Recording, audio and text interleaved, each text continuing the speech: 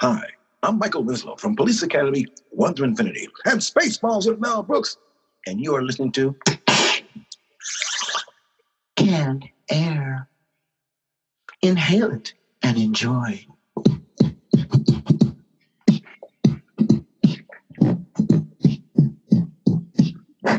End message.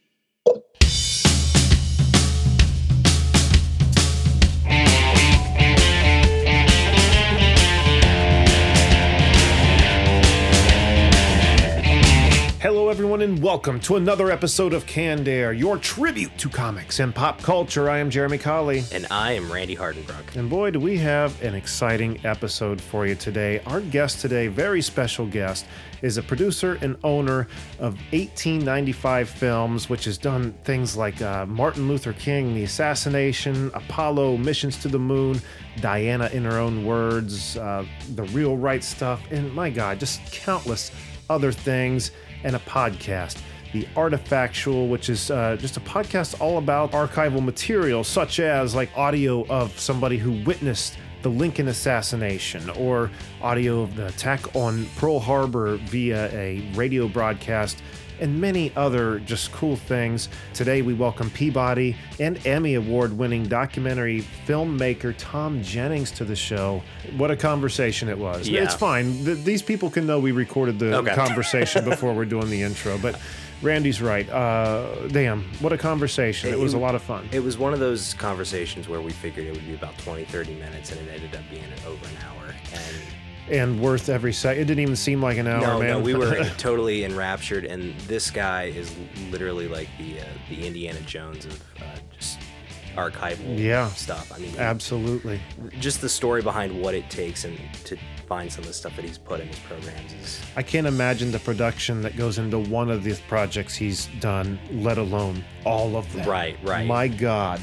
So I'm very excited for you guys to hear that. But before we get to that, don't forget to find us on Twitter at CannedAirPod and on Instagram at Canned_Air and Patreon.com/CannedAirPod, or you can just head to our website, CannedAirPodcast.com, where for $5 or $10 a month, depending on what you want to get, you can become a patron and get access to the Canned Air Patreon pod. On top of other shows we have on there, other projects. Human Fly. Many things that you won't find here for the normies, you know? Right. This is the special. This is the behind the scenes, the us having fun, us being us. This is the Canned Air Underground stuff. Yeah, that's what we're talking about. So CannedAirPodcast.com, click on that Patreon button, or if you want to show your support in another way, there's merchandise on there, t-shirts, mugs, stickers, all that kind of stuff. And if you don't have the financial means to support us, then just get on iTunes or your podcast player of choice and leave us a review, because people, let me tell you what, I promise you, it definitely helps. We're not just over here fluffing our ego like, oh, someone likes us, they left us a 5-star review. No, it actually really helps in getting us exposure to leave those reviews. So that helps as well. What else we got, Randy? So your boys are proud members of the Evergreen Podcast Network. Check us out on evergreenpodcast.com. See all the other shows. Check us out. And, as you're sitting around the Christmas tree this Yuletide season, just go ahead and tell your friends, your family about the Canned Air Podcast. It's the gift that keeps on giving. I mean, what do you got to do? Like open presents and drink eggnog? I mean, come on, man. Fuck that. Turn on the Canned Air Christmas special.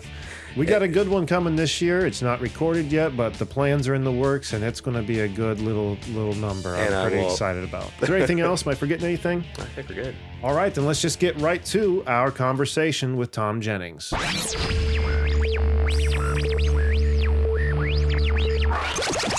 Tom, thank you so much for being here, man. Hey guys, thank you very much for having me. I really enjoy your show, and it's an honor to be on.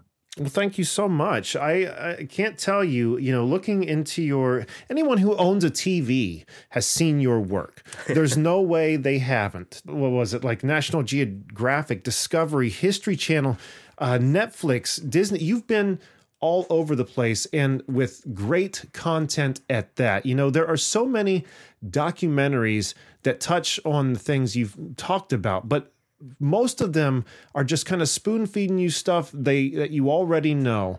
This is stuff that people don't know, the kind of behind the scenes stuff that gets lost in the mix. Mm-hmm. it's just entertaining to no end. So I'm very excited to talk about that stuff. But before we get there, let's find out a little bit about yourself. Like we were just talking before we started recording, you grew up in Cleveland, Ohio, correct? I grew up in Cleveland, Ohio, and I'm very proud of it. As you should be, sir. I love Cleveland. And I went to Kent State University in Ohio. Mm-hmm. And I got a journalism degree from there. I was a print reporter, and that's all I wanted to be for the rest of my life, was to be a reporter. And I found it to be a noble calling, and I wanted to right wrongs with the world. Right. And Kent State has an excellent journalism program, and we were definitely taught by great people about what it meant to be a really good reporter. And I always make this distinction between today and back then. They would have never allowed us to have Twitter accounts. If you're a reporter, you do not have an opinion. Even if you have an opinion, you don't express it, because people will start to wonder, are you giving me an accurate story? Right. So I went to Kent State, and then I worked for 3 years as a reporter in Washington, D.C. at a small paper. I went to Washington because this was in the shadow of the Watergate days, much later, but sure. Everybody still wanted to be Woodward and Bernstein, sure. As did I. And I remember I got into the Washington Post for an interview. I think they were just humoring me. And they said, you know what Washington is? It's 12,000 journalists in search of a story. So guess what? You got to go out somewhere else outside of Washington. Again, Kent State helped me out. The dean of the School of Journalism was friends with the editor of a paper here in Los Angeles called the LA Daily News, second to the Times. And they needed new reporters. And they had the managing editor was in Washington. I mean, this is how fast life can change. People always say in any business, it's who you know, sure. But it's who you know at the perfect time. You can know a lot of people, but sure. At the perfect time. So I got this phone call from the dean of the School of Journalism on a Tuesday morning. I called the editor in Los Angeles. He said, oh, yeah, I've heard lots of good things about you. And he said, my managing editor is in Washington right now. He's coming home tonight. Can you meet him today? And I said, sure, because I saw this as a great opportunity. Like most people in the Midwest, Ohio, you always think, one day, California. Right, exactly. Right, That's right. what we're thinking on a daily basis, Tom. So I went down, I met him at the bar of the Willard Hotel, which is right next to the White House. And he interviewed, we sat there for like an hour. He asked me a lot of questions. He was going out to Dulles Airport for a flight that night. He called me at 6:30 from the airport and hired me. Wow. And in a week, I was moving to Los Angeles. That's crazy. And so everything turned on a dime. And so I was in LA as a reporter for several different newspapers in the first half of the 1990s. And that was like I was a very young reporter, but it was the go-go time out here for journalism. I covered things like the Menendez trial. There's a lot of stuff happening that time. Yeah. We had the Northridge earthquake, which was horrendous. We had a lot of fires and floods, never a dull moment in Southern California. And then I covered the O.J. Simpson trial. Oh, my God, man. And, remember, I come from Ohio and this very idealistic approach to writing and being a journalist. And it was exciting for about 2 weeks. I was in the courtroom not all the time, but, I see OJ and I really burned out. Yeah, I don't know if you guys recall or know, there were hundreds of reporters in a parking lot across the street from the criminal courts building. And they called it Camp OJ. I still have, we made T-shirts. And I just started to think, this is a joke. I mean, it was like the first reality show. And I didn't want to be part of a reality show. I didn't, it was fascinating. And, the nation was gripped by it because of OJ's celebrity. And, you had everything that went, and don't forget the Kardashians got their start back then because Robert Kardashian was a friend of OJ's. He's the one that pleaded with OJ, if you remember, to please turn yourself in. And I was like, I don't want to do this anymore, but what do I do? And again, I can't emphasize this enough. It's the relationships you have, but at the right time. And I had become friends with an NPR reporter who was covering the trial. And her name's Kitty Feldy. And we talked one day and I said, Kitty, I can't do this anymore. I don't know what to do. I have these skills as a writer, and my skills as a writer are God-given in that I didn't practice it. I was the guy in high school that wrote everybody's papers for them. I don't know where it came from. No one in my family was a writer or a journalist. It was just the one thing that I could do without working really hard. Okay, and, sure. It just was natural, like riding a bike. So Kitty Feldy said, well, she had just been approached because she's in what we called electronic media, radio and television. And back then in the courthouse, there was a print side on the 9th floor of the building, and then there was the electronic side. And there the two shall meet because the print people knew that the electronic people were stealing all our stuff because they weren't good reporters. They would have producers that would report. So anyway, Kitty said, I just got a call from a friend of mine who has a production company. He's got a show for Discovery Channel. And this is in the early days of cable. Remember, 1995, the trial ended September 95. This was toward the end of 95.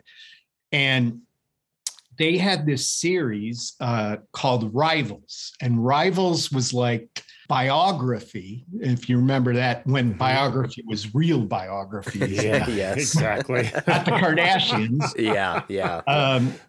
But so it was that, but it was two people. So one act, a perfect example was they did a really good episode on George Wallace and Martin Luther King.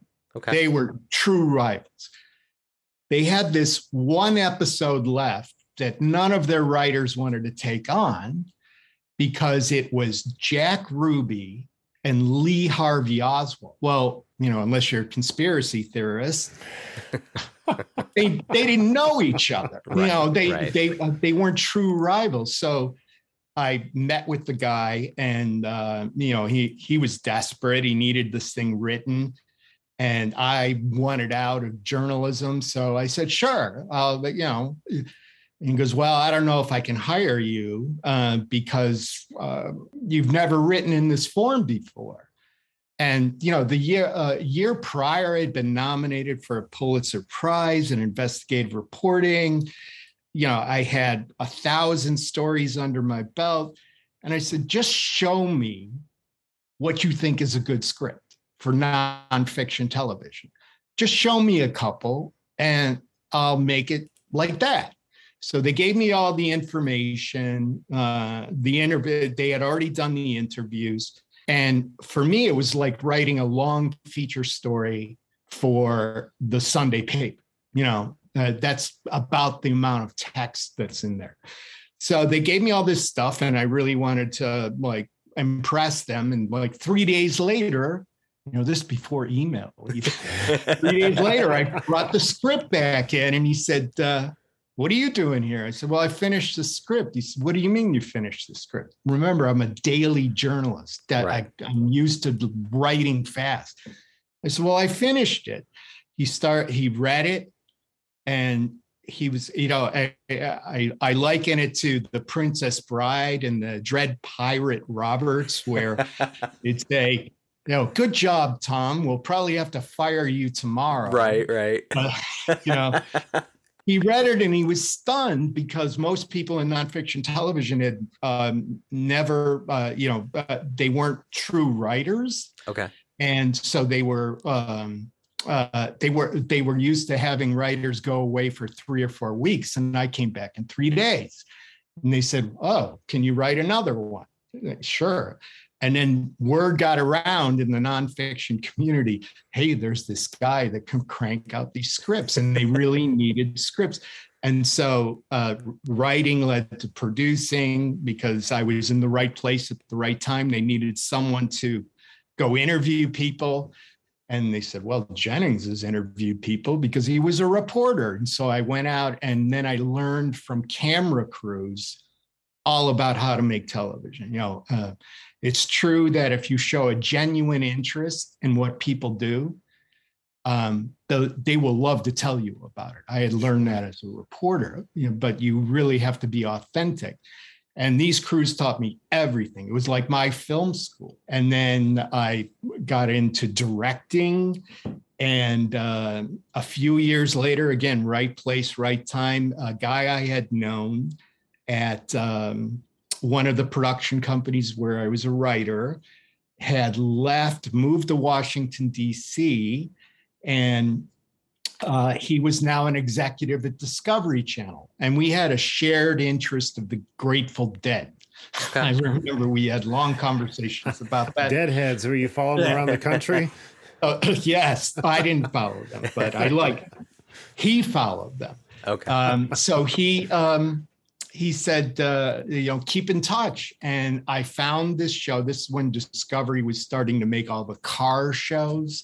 Right. And I had found this wacky guy in Orange County that actually had created the first stretch limousine. Like you're probably too young, but in the 70s, the Doobie Brothers had this, the band, the Doobie Brothers had this stretch limousine with like a hot tub in the middle of it. Yes. Well, what most people don't know about limousines is, General Motors doesn't make Mercedes doesn't make a limousine. Companies that stretch them buy the original cars, and then aftermarket are the ones that create. And this guy was a madman, and he was really funny, and he had this cadre of people around him. And I called my friend at Discovery. Again, right moment. They're looking for these car shows. I told them about Vinny. Of course, his name is Vinny. And they bought 13 episodes. I didn't even have a company.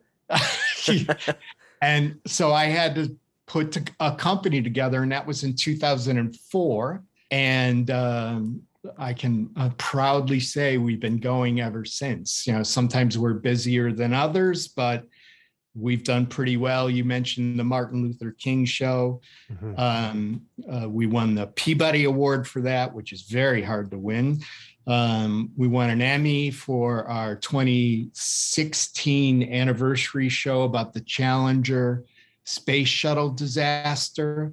And our Apollo film that you mentioned, Apollo Missions to the Moon, this is probably the most mind-blowing for, not that the others weren't mind-blowing, but being a kid from Cleveland, we won a category in the Producers Guild of America Award, and we in films for streaming or television, and we beat out the film versions of like Deadwood and Black Mirror. I mean, when they called my name, the film's name, and here's the mind-blowing part. I walked up to the podium, and the Producers Guild of America is very serious about the people they get to come. Like Brad Pitt had given a big speech that night, and I'm standing at this podium, trying to remember what to say. And I looked down, and there's the director and cast of The Irishman. Like, I'm talking to Martin Scorsese. Wow. It was like, that's how you know you what bleed. the hell? That must have been so surreal. It was. I mean, just thinking of it now, I'd start to disassociate. I can't figure out how I wound up there, but Incredible. I did. And I'm very, very grateful. So that's perhaps a longer version than you need, but that's how I wound up talking to you guys today. That's absolutely perfect. And we can see on the, I know the listeners can't see, but we can see you on video here, all these awards behind you, including said Emmy. You must be doing something right, Tom. Yeah, I am. I read somewhere that people who put up all their awards in their office are really insecure. But my wife says, you won those. You should show them off. Absolutely. Yeah, that is like, that's I think the people who say that haven't won any awards is the problem. Yeah, there was one guy I was talking with not too long ago where he said, oh, well, that's a nice wall behind you. And, I said, yeah, and I won every one of them. And it was a lot of blood, sweat, and tears. So I even have, for you guys and what you do, speaking of Scorsese, we won what's called the Lumiere Award one year. You may recall about 6-7 years ago, the next big thing was going to be 3D TV. Oh, yeah. I do remember that. There was a network called 3Net. And I knew one of the executives there. And, they were making all of these shows in 3D. And there are these things called stereographs. I don't know if you're familiar with them, but they're from like the Civil War through about 1920. And you get these special kind of a holder, and you put it in, and it's real 3D of like going across the desert in 1901, looking at the pyramids. And the idea was that, hey, if you can't go there, we can take you there. And they're fascinating. So I wanted to do something with stereographs. He said, and we wound up doing that, but their request was, can you find stereographs or 3D images of the Vietnam War? And I'm like, that's not the era I'm talking about. Right. And I knew that in the 1960s, 3D had fallen out of favor. There weren't any, but I went to a stereograph convention. Everybody has a convention these days. Yes. And I found on a table a little self-published book by a Vietnam helicopter pilot. And just to cut to the chase, this guy's entire life was in 3D. His family, they live on a farm in Florida. What he would do is he would take these stereographic photographs of his life in Vietnam.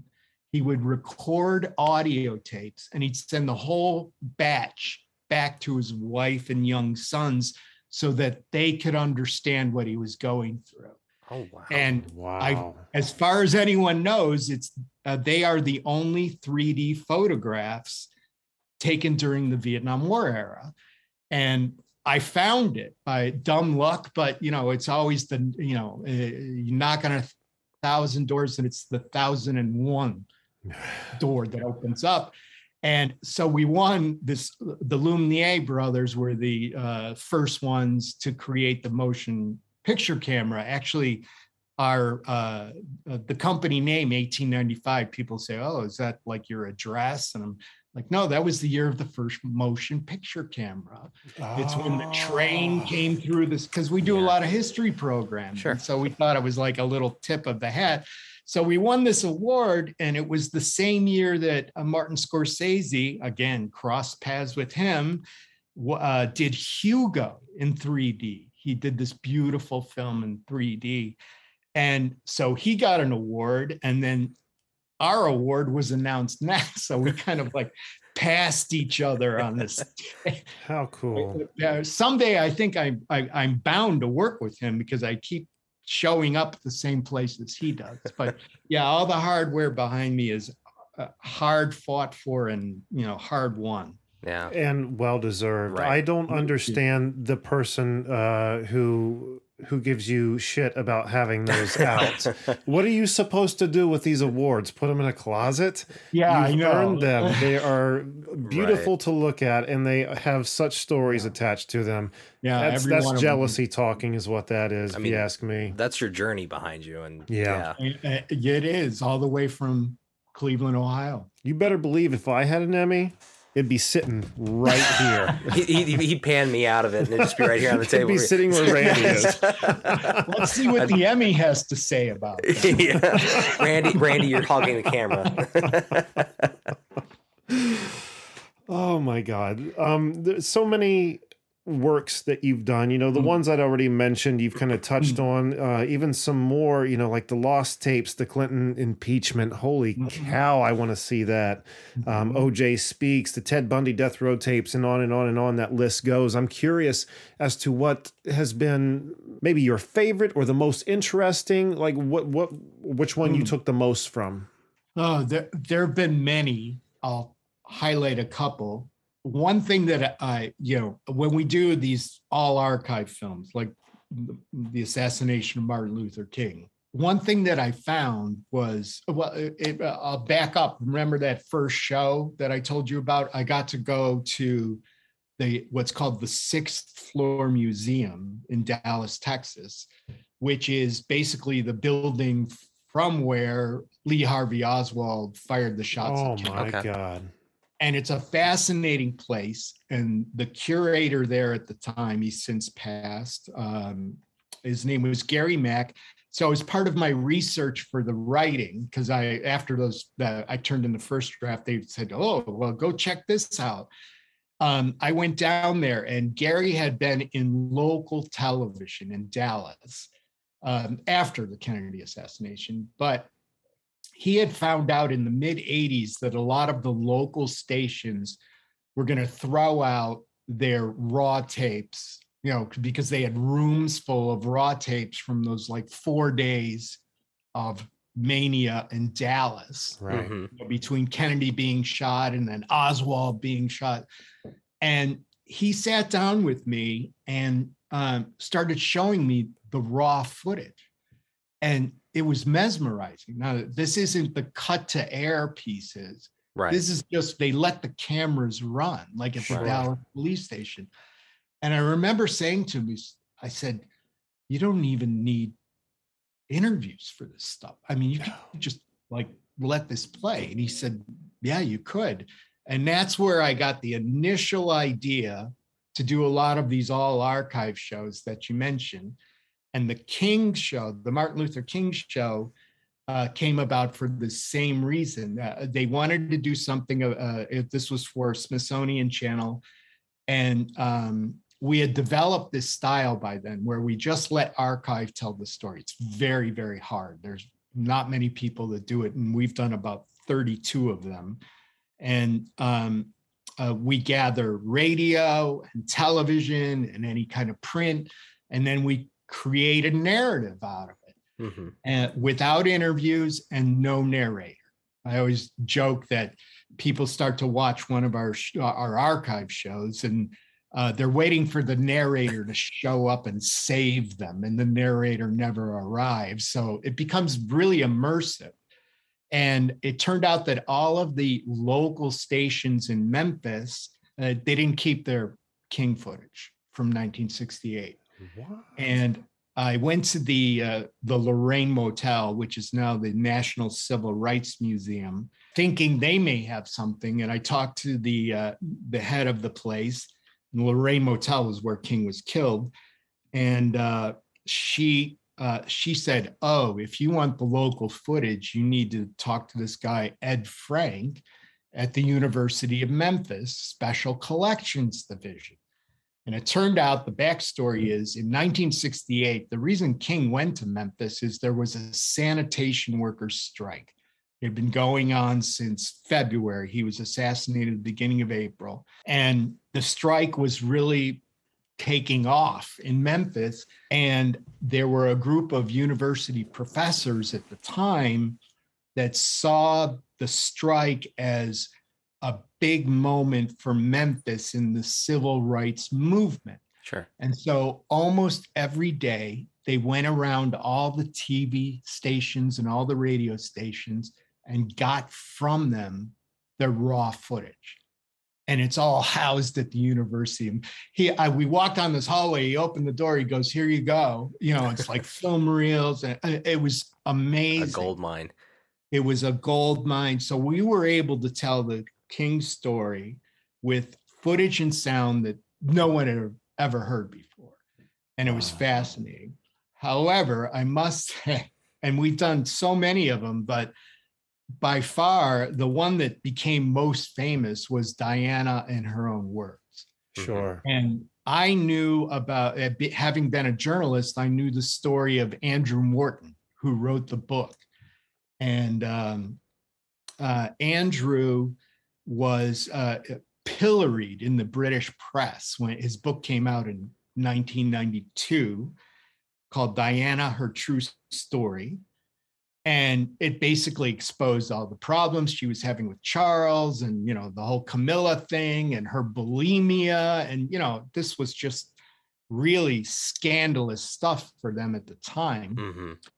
And when Diana died, Morton put out a revised edition of his book and basically let all the haters have it, because it turned out that Diana had been the source for the book, and he had the audio tapes of that she made for him to prove it. So he printed a lot of transcripts, but he never released the tapes. So I knew that he had these tapes, and this was for the 20th anniversary of Diana's death. And so I said, the National Geographic asked me, "Can you come up with something new about Diana?" I'm like, I think, you know, I don't know that there's any footage left that hasn't, you know, I mean, what do you want me to do? And they were like, "Oh, you're a clever guy, Tom. You can figure it out." No pressure. No pressure. So I called. So I knew about these tapes.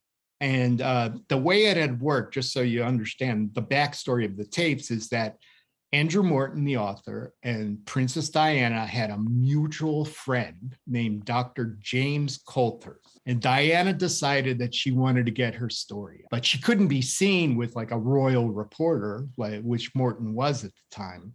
So she asked her friend, James, if he would talk to Andrew and see if he'd be interested in writing a book. And of course he was. Right.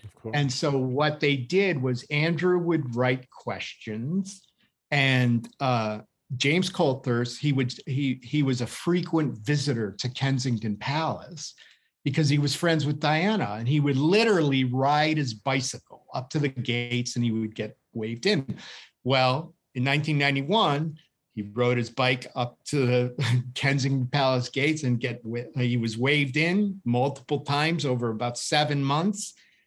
And with him, he had questions from Andrew Morton and a tape recorder. And he and Diana would find some, I don't know, turret, you know, somewhere where they could be alone. Right. And Coulthurst would interview her. But the way she spoke, she was talking to like one of her best friends. So it wasn't like 60 Minutes or right. you know, some kind of very relaxed and candid. Oh, unbelievable. So those were the tapes. So I thought, oh, maybe I could get the tapes. So I called Andrew Morton in London and I said, Andrew, you know, here's what I am and here's what I'm doing. And first thing he said was, "Get in line, mate. You're like the 2000th producer." And I said, I thought he was going to hang up. I said, "Andrew, wait. We do this completely different. There's no narration. We don't interview anyone. If you allow us to use these tapes, it would be like Diana narrating her story. Just her. And then we would have news reports from the time to help flesh it out. And there was this long pause, and I thought he'd hung up. And then he said, no one's ever asked me to do it that way. When can you come to London? Nice. Wow. And so I was on a plane the next day. I flew to London. I landed in the morning. It was pouring rain. I got over to his publisher's office, a guy named Michael O'Mara. And this is like Harry Potter kind of stuff. You know, it's a thatched roof place with ivy on the walls. And I met Andrew, and he showed me the original tapes, which they keep in a bank safe deposit box, but he got them. I was like, oh, can I touch them? You know, and he had digitized them, you know, on his own computer. And he said, are you ready? And I said, yeah. And again, it was pouring rain. I remember because there was a skylight in this office. And for the next 7 hours, we sat in silence, listening to Princess Diana tell her story. And it was like she was in the room with us. That's crazy. How amazing. How it was fucking amazing. And then he turned it off. He goes, well, what do you think? And I said, I can't believe her laugh. That was the first thing I said. She was so fun, you know, with her friend. And we made a deal with him, and the show came out, but it got kind of lost, even though it was so unique, because there were like 40 Diana documentaries at the time. And National Geographic, for whatever reason, licensed it out to Netflix. And so Netflix had it on for a little while. And then season 4 of The Crown came on. And that's where Diana's problems with her marriage start. And so what they did is you know, when you look at Netflix, it's like, oh, if you like this, watch this. Right. They paired our documentary with The Crown. So like 20 million people. Kaboom, explosion. And Netflix even, you know, if you recall, this wasn't too long ago where, I don't know if it was the palace. I don't think it was members of the royal family. They were demanding that Netflix put a disclaimer on The Crown saying this is a work of fiction. And further promoting our film, Netflix on Twitter and Instagram put a clip of our film on there, and they said, for those of you who have any doubt or have any additional questions, please refer to Diana and her own. Oh, wow. So they used our film to say, screw you to the royal family. So I got that going for me. Incredible. I mean, I can't imagine as a writer. I mean, you're not just researching and telling a story, you're living the story, like being in that setting, listening for 7 hours to Diana's story in her own word. Like that's amazing. And a memory Jesus. It was crazy. It's one of, one of my best memories of all this work that I've done over the years. That just doesn't happen. That's one. Andrew had told me when we finally made the deal, he said, you know, I was going to take these tapes to my grave, but the way you want to present it, I think it's worth doing. I mean, this is kind of like Indiana Jones stuff there, Tom. Like, you're finding the lost archives and the, that blows me away.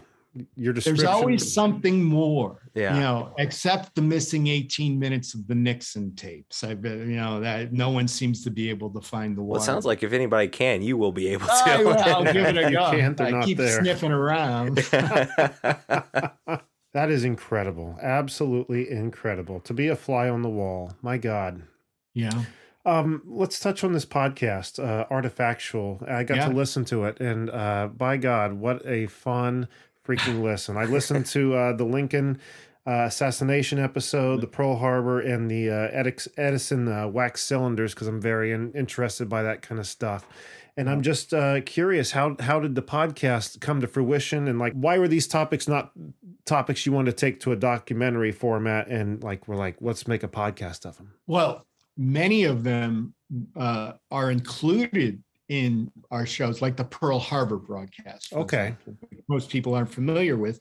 We did, Pearl Harbor, in real time as the events unfolded that day. However, the story behind the recording, we don't have time to tell because we're using the recording in real time to explain, to help explain the story as it unfolds. We can't tell all the backstory about how the young reporter was cut off by a guy. You listen to it, it's fascinating. Yeah. What most people don't know is there was an actual live broadcast made by a young radio station guy while the bombing was going on. It's and most people don't know it exists. It was made by an NBC guy. He called NBC in New York. He got up on top of the Honolulu Tower so he could better see what was going on. And he's narrating the planes coming in and the ships blowing up. And all of a sudden he gets cut off by this operator who says, we need to cancel this call. And the backstory, as you heard, is there was a very popular DJ in Hawaii at the time who would play great Hawaiian music, Hawaii calls kind of thing. And when he woke up Sunday morning, everyone was fearing an attack in Hawaii. And so when he woke up Sunday morning and the bombs were going off, he had been trained. Everybody had a job to do if there was an attack. So he had been trained to monitor communications in and out of Honolulu, all the islands. And he heard this guy on the radio, broadcasting through New York, and the broadcast was coming back to Hawaii, because they put them on everywhere. Right. And he called the operator, back in the days when they have plugs and stuff like that. And he said, cut him off. And because it was his job to make sure. There were two reasons. He was describing what was happening in the bay, and he was afraid that the Japanese were listening in, and then they would know, what to do. And also, the planes used the radio signals from Honolulu in their aircraft to guide them in. Remember, they flew hundreds of miles. Right. And so they were like, oh, well, radio back then was a perfect barometer for them to key in on. So they used radio. So this guy cuts the person off, the live broadcast ends, and we wind up finding the whole backstory to this.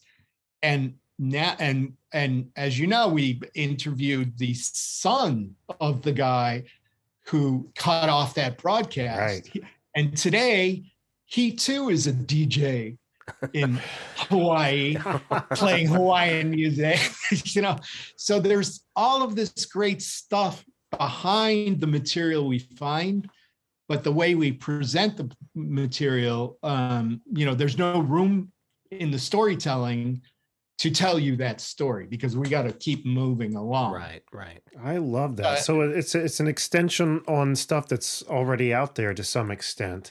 Correct. I love that. Emphasizing what you've already said, how this came to be, how you guys yourselves came to acquire it, and then you get to hear it. It's so entertaining. It's a new favorite listen of mine. I'm gonna have to keep indulging on. I saw the newest episode. Looks like it posted today. Is about finding the James Bond cars. Yeah. So that's exciting. That's a good one. Did you? One of my favorites. What people don't get about the type of shows we do is that when we deliver to a network, every image, every sound has a piece of paper attached to it for rights and clearances. And this is in The Real Right Stuff, which I think is one of our best, about the Mercury astronaut. Sure. We found this song on a local TV, raw tape by this little trio in Cocoa Beach, Florida. Because remember, when the space program began in that area, Cocoa Beach and surrounding areas went from sleepy little towns to thousands and thousands of people living there and visiting there because people wanted to watch these massive rockets go off. So it became all the rage in 1960, 59, 60, 61. And we found this clip of this band called the We Three Trio. And they sing, and we made a podcast about it. They sing this song about all the Mercury 7, and they name them all and how, what their foibles and faults are. And it's got this kind of like jazzy, bluesy vibe to it. And when one of my researchers found it, I said, we have to get that song. We have to get that song. And we were making this for Disney Plus, and Disney is very, very particular about rights and clearances, sure, especially with music, because there's all kinds of things that are required in order to use music. So we started trying to track the We Three Trio from Cocoa Beach, Florida. And good luck with that, because apparently they were only around for 6 months. Oh, wow. And so then, there was no copyright on the song. There was no publishing, which is who wrote the song. We went everywhere we could possibly find or look. And it came to this. We found out where it was 2 women and a guy. And we found out where the guy in the band had passed away maybe 20 years ago.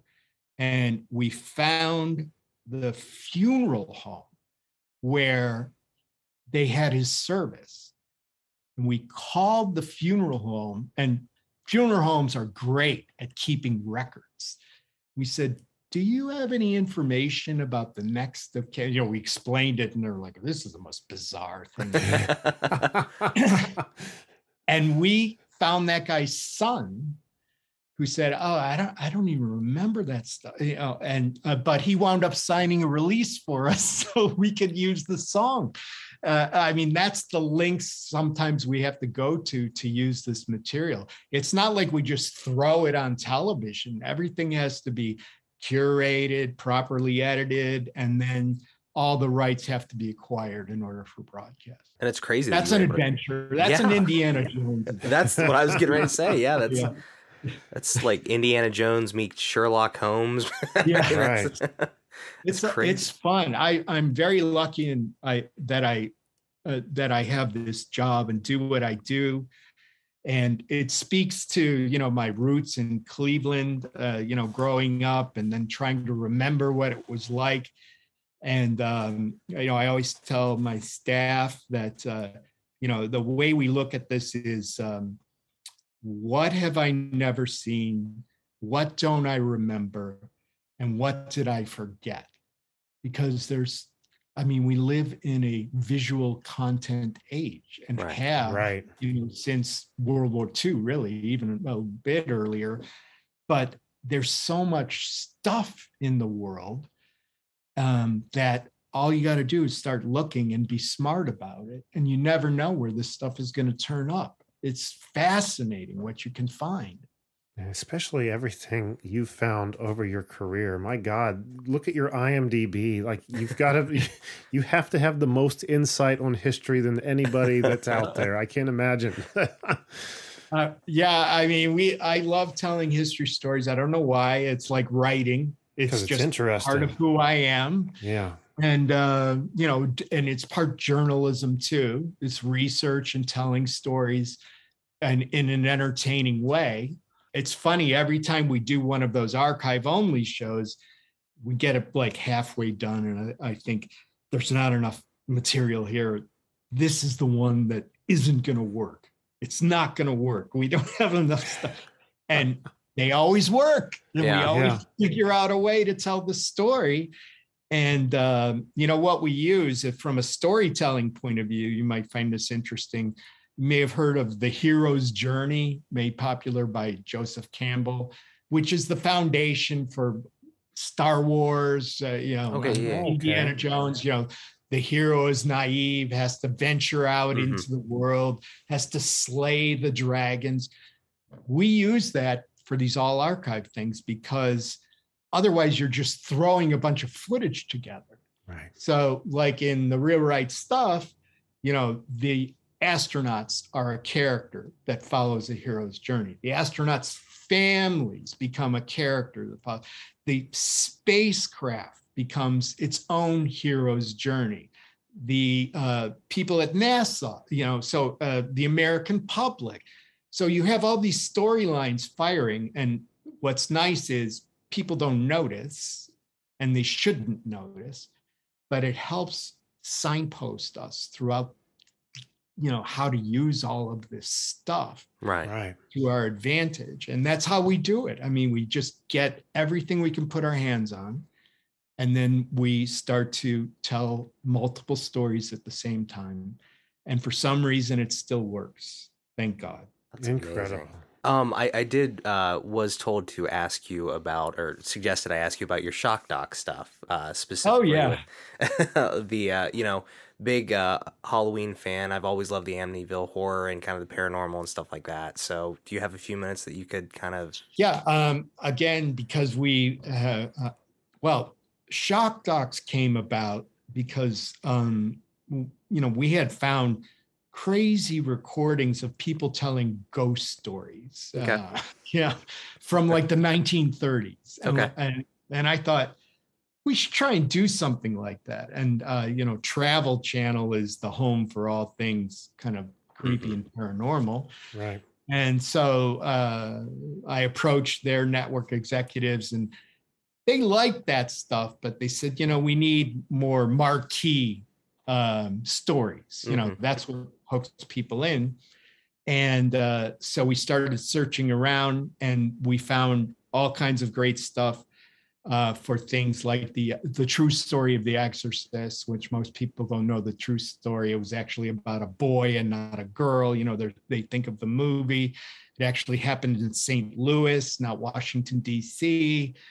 And we were able to, and Amityville Horror, we did the story of Ed and Lorraine Warren, who were involved in the Conjuring stuff. And we were able to find, if you look hard enough, there's a lot of stuff out there that no one's ever used in documentaries. The difference is we did do interviews for those because the network wanted it. It would have been pretty tough to tell some of those with, in our old style format, but they were able to kind of celebrate this series by saying, we've got all this stuff that you've never seen or heard before, which is a good hook for a network to, try and get the word out. Or, the favorite, all networks use this phrase now. Does it cut through the noise? They constantly say, does it cut through the noise? It's not even about ratings anymore as much as cutting through the noise. Do people pay attention? Gotcha. Does it get written up in newspapers? Is it on a podcast?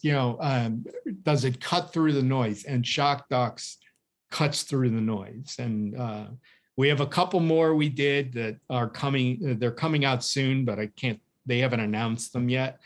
And they're a lot of fun, because they're really well made. Let's face it, the true story of The Exorcist is not parallel to the assassination of Martin Luther King by any means.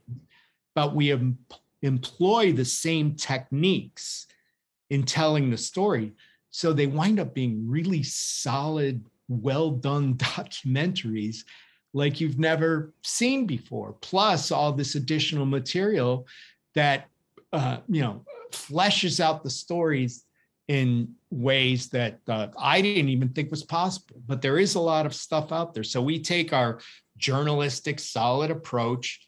We don't try and sensationalize these stories. They're sensational enough on their face. Right. But we try and tell what really went down. I mean, whether you choose to believe it or not, like the Amityville Horror was a major news event.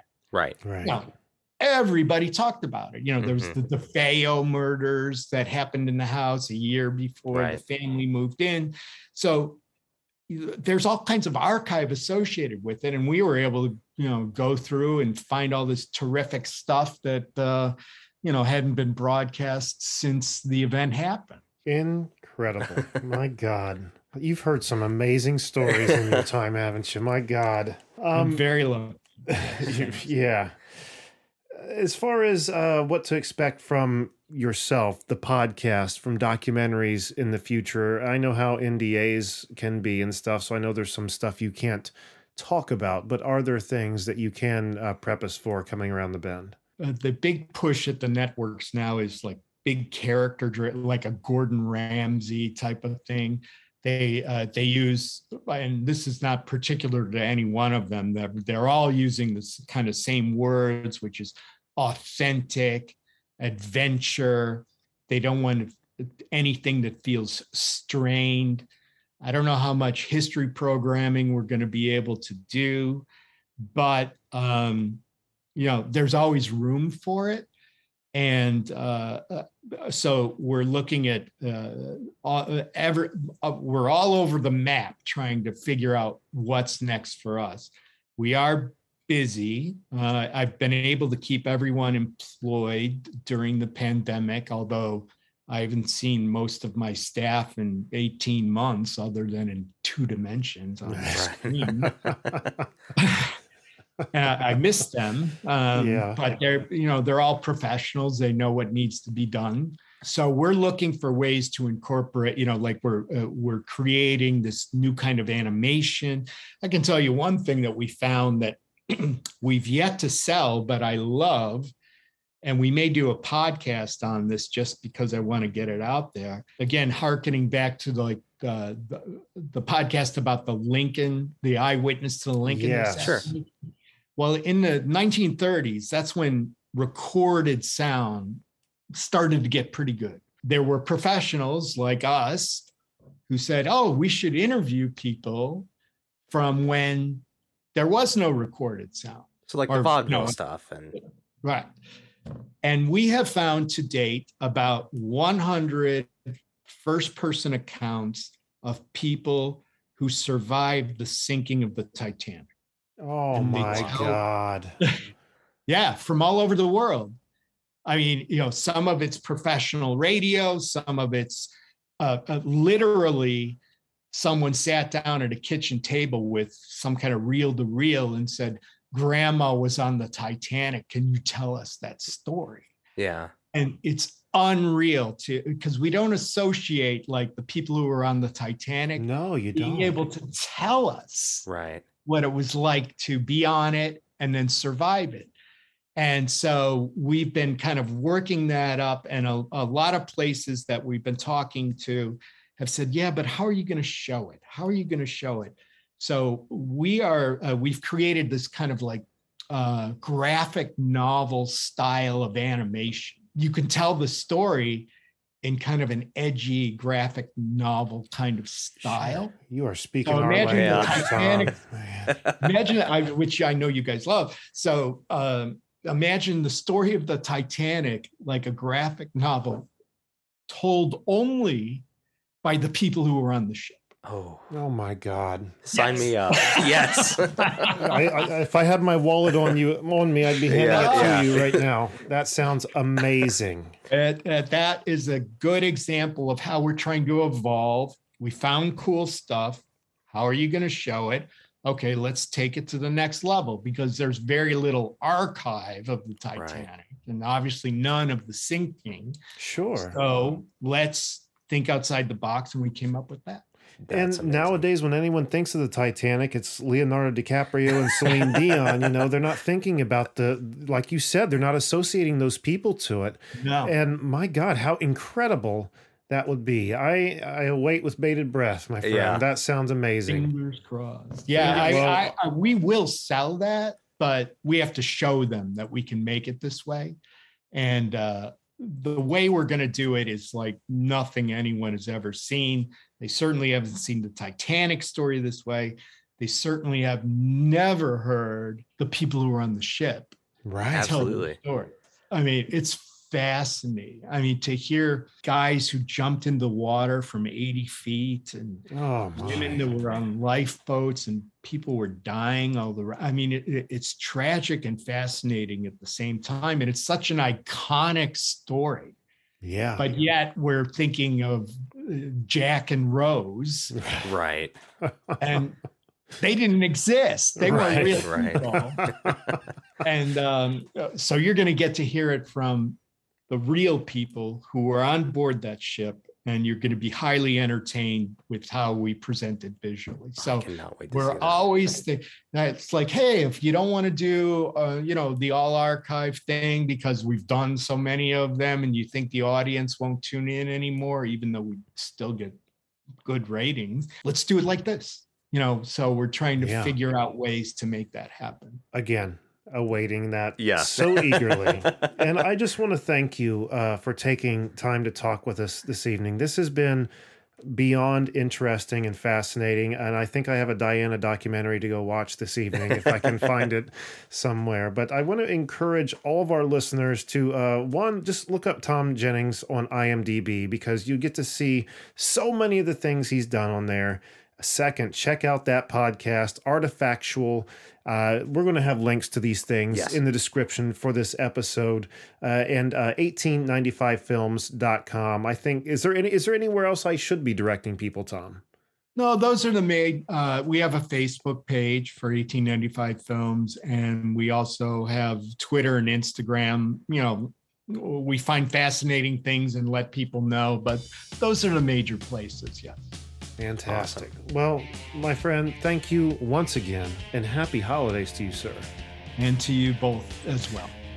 All right, and that was our conversation again with Tom Jennings. Damn, that was a lot of fun. It was a blast, and I, definitely want to get him back on in the future with some Absolutely. of these other projects. Absolutely. And I think I don't know if I haven't edited yet, but I don't know if I left in the part where we talked off air, but we were talking about possibly getting together in the future when doing projects in the area. So hopefully that comes to fruition. What a hell of a nice guy. Would love to sit around and shoot the shit with him for a while. But yeah, absolutely. But until then, Randy, what do we have on the website? Go to cannedairpodcast.com, check out previous episodes, check out the special guests we've had on, our Hall of Heroes, links to merchandise, links to Patreon, and if you want to come on the show, there's a form for that too. So check us out, go to the website. A little bit of something for everyone. And speaking of which, you can also find us on Twitter at CannedAirPod and on Instagram at canned_air. And on that fancy little website Randy was talking about, that Patreon page, yet again, a good way for you to support us a little bit every month, gets you a lot in return. There's a catalog of well over 40 episodes of the Canned Air Patreon pod, and just so many more things that you can indulge in on there. All jesting aside, if you're doing a very long, boring drive to family members this holiday season, turn us on. We'll hopefully make the drive a little bit shorter. The very first Patreon episode we ever did was we made a brand new Christmas playlist. There you go. Unconventional Christmas Christmas songs that people may not hear on your normal, in your department stores, on your Christmas radio stations, but here in the Canned Air Nation, boy, they resonate, right? Just one of the many things on there. So unless there's anything else, is there anything else, Randy? I don't think so. I think that's going to do it for this episode. So a big thanks to Tom Jennings. And until next time, I am Jeremy Colley. And I'm Randy Hardenbrook. Be excellent to each other, everyone.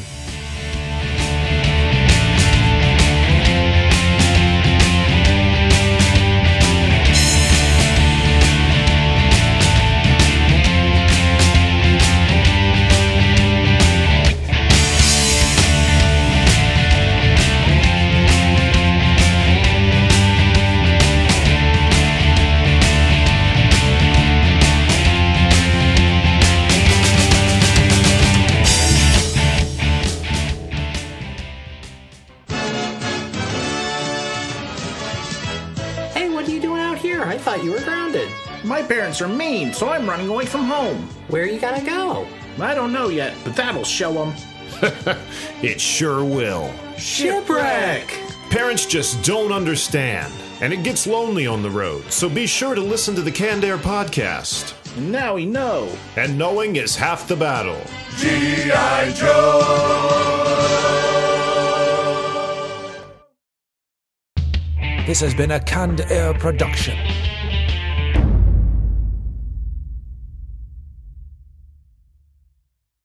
Well, hey, podcast listener. My name is Vince, and I'm the host of a show called The RR Show. It stands for Reddit Readings.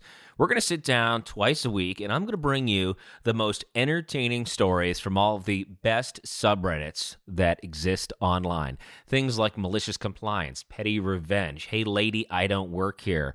Oh, there's so much more. Lots of great stories and things you won't believe. Like the one time this dude was caught in a bathroom with his friend and he was slapping them because that was the only way that he could actually legitimately help them. A mall cop comes in with a taser. Oh, yeah, the rest is history. It's going to be fun. There's, I don't know, I got like 20 seconds left, so I don't got much more time to tell you another story. But just join me on The RR Show. It's from Evergreen Podcast, produced in partnership with Wessler Media. So The RR Show, wherever you get podcasts, subscribe today. And it's like an adult story time. Let's hang out together. The RR Show. Subscribe today wherever you get your podcasts.